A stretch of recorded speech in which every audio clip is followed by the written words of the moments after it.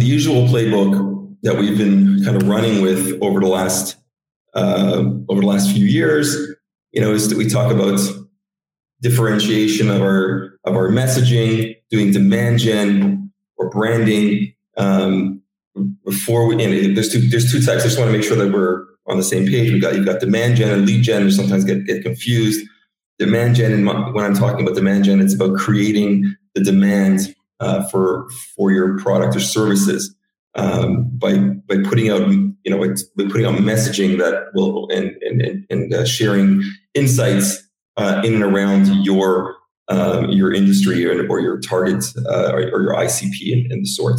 So that's been that's the playbook. That's part of the playbook. The second is you want to put together the strategy. I'll talk about the error in a minute, and invest in remarkable content. None of these things are anything grand or new.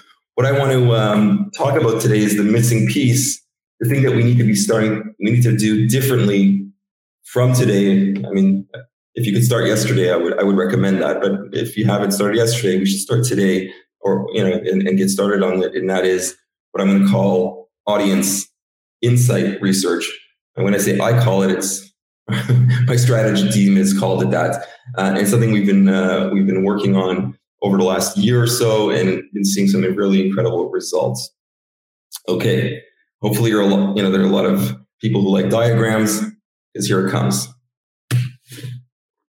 This is the process that we follow with our customers, and we've been actually we've tested it on ourselves, and we've been working with it on customers over the last 12 to 18 months, and it really is. There's two parts to it. The first part is doing the actual research into what we're going to write content about, and then writing content. And I'm sure all of you are going to say we do that. There's nothing new that I'm mentioning here. But what I'm saying is most companies that they do when they try to figure out what their customers' problems are, they're not starting at the very beginning. Let me talk what I mean. What do I mean by that? You'll create an ICP, an ISP. You know who your ICP is. Let's say you're HubSpot and your ICP is the head of RevOps. When they wanted to decide to move the needle with their CRM, it wasn't enough to target what they called Marketing Mary, head of marketing, VP marketing. You needed to start targeting people who were dealing with sales ops, with revenue operations. And in order to write content and to understand those people in depth, you really couldn't just start over here. And what happens a lot of times is when you start right away writing content, you create the content, you see what works, and then you correct it. You're missing a lot of times the whole categories.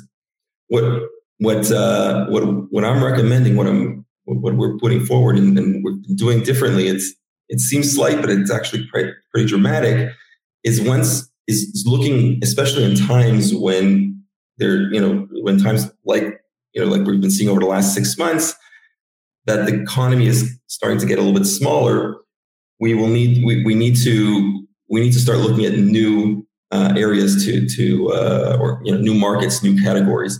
And so what we're going to do is we're going to reach out to new ICPs, make hypothesis, discover these people, and interview them in as non-sales a way as possible. And this can be done by, I'll talk a little bit about how this can be done. And once you've interviewed them and tried to really understand their worldview and understand what are the real problems they're having in their jobs and how it can relate to your industry, to your products. After you've done that, because you diverge, you've got a lot of big list of issues, you start defining what are the areas that you're going to focus on, and then you come up with a list of content. You've got the list of content, you start creating it and start seeing what works. And that's where, the attribution software comes back into play. How much traffic are we getting to the pieces? What types, who's coming in and visiting these pieces of content? Is it the right types of people? And once you've been testing it and executing on that, you can deliver more and more focused. And if you've done this correctly, and it takes a little bit longer, it requires a little bit more patience, but you will slowly over a number of months create new new products, new categories or new areas that you can market into. And then you can start doing lead generation, which is actually collecting on that demand that you've created.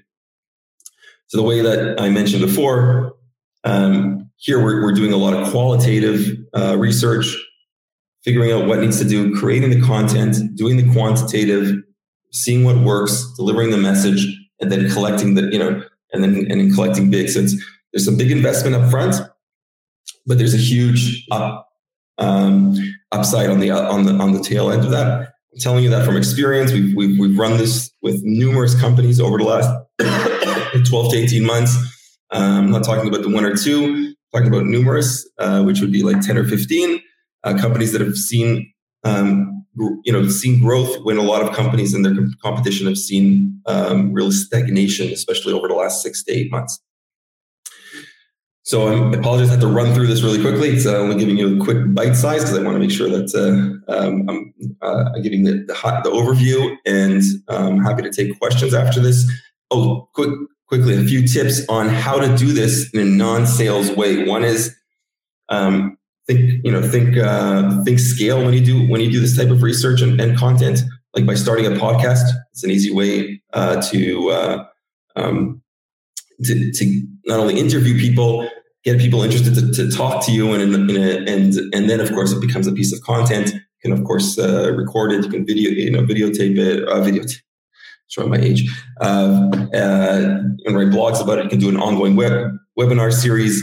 You can do interview blogs, create peer books, or just reach out, ask for help. Someone just did that to me today on LinkedIn. They just sent an email and said a note saying, "Hey, I'm building a new product, a new feature. I love your feedback." All these are tried and tested. That's why I'm recommending them. And I just, as a key takeaway, in my opinion, this is where it's going. So in the name of, as I mentioned, I grew up in Canada. And one of my heroes was, of course, Wayne Gretzky. And his quote, or his claim to fame, if any of you remember, is I skate to where the puck is and not to where it has been. So if you're doing marketing the way you did it 2-3 years ago, it's time to up the game. Awesome. Thank you. Yeah, Perry, I appreciate it. We are running a little late and right on time, so I know that it's at 2. There's kind of a wrap-up thing on the main stage.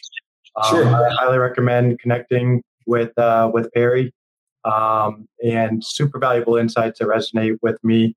I think that there's a lot of things that have been done, but sometimes you got to sift through the noise and do your due diligence up front to really find a strategy that is going to yield results in the back end, and not just recreating what everyone else has already done. So, Perry, we appreciate it, and we will see everyone on the main stage. Thank you. See you later, Adam.